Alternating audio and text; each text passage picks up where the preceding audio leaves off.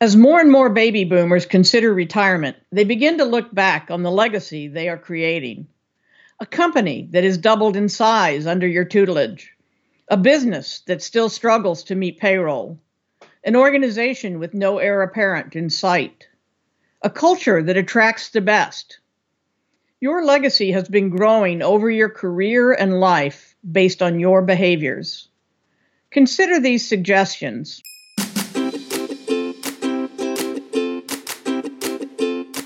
My name is Becky Morgan, and you're listening to my podcast series, Finish Strong.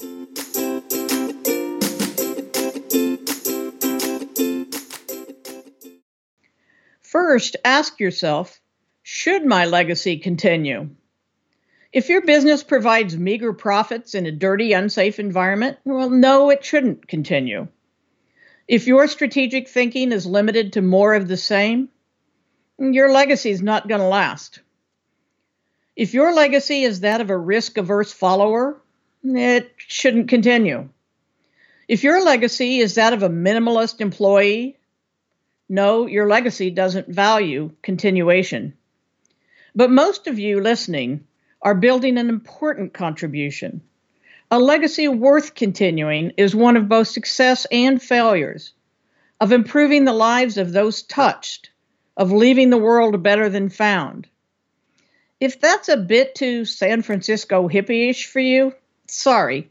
There's more to life than creating piles of money at the feet of a few upon the backs of the many, at least in my life, and hopefully to yours as well. Now, assuming you've built a legacy worth both surviving and expanding, consider these suggestions as you move forward. Each of us has only one life and one legacy. It's there whether or not we like it. Some may see you as a successful businessman, others as a lousy father. The view of your legacy that matters the most is the view of those you impact and care about the most. Those views reflect the priorities you lived, not those you wish you had lived. It's never too late to reassess those priorities and behave accordingly. Live out your legacy. If you own a company, succession planning should have begun years ago. Legal and financial plans are in place should you meet an untimely demise. And that's not enough. The organizational structure, especially for the immediate period after your departure, should be clear and documented. When money is involved, people often behave poorly.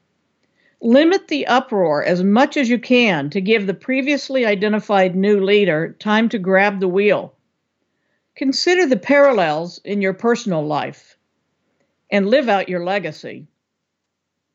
If you are an executive who has successfully led an important transformation, you have a strong team in place to build upon its accomplishments.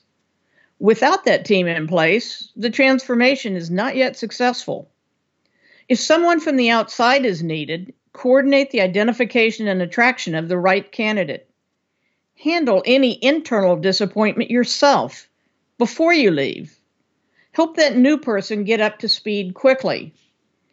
Of course, he may have a different style, but if you've strategized and hired well, distinctions will be compatible with the vision. Now consider the personal parallels and live out your legacy. If you are a middle manager who has redefined what excellent means for your function, document the critical factors and discuss them with your boss. What's obvious to you may well not be obvious to her. Again, whether your replacement is internal or from the outside, you can smooth the transition. Do that. Retirement starts after you're gone, not during your last few months on the job. Now consider the personal parallels and live out your legacy. If you are an individual contributor, you possess valuable information. Share it with several people and ensure they know why you've chosen to emphasize those specifics. Now consider the personal parallels and live out your legacy. Most of us believe we've done more than earn a paycheck. We're proud of the positive contributions we've made to the organization and beyond. We think we've been a good family member, a good friend, a good neighbor. The most important aspect of our legacy is the care we demonstrate for the future of those remaining. Live out your legacy so others can be even more successful in living theirs.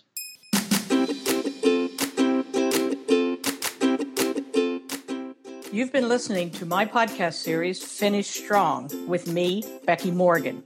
For more information, visit my website at www.fulcrumcwi.com.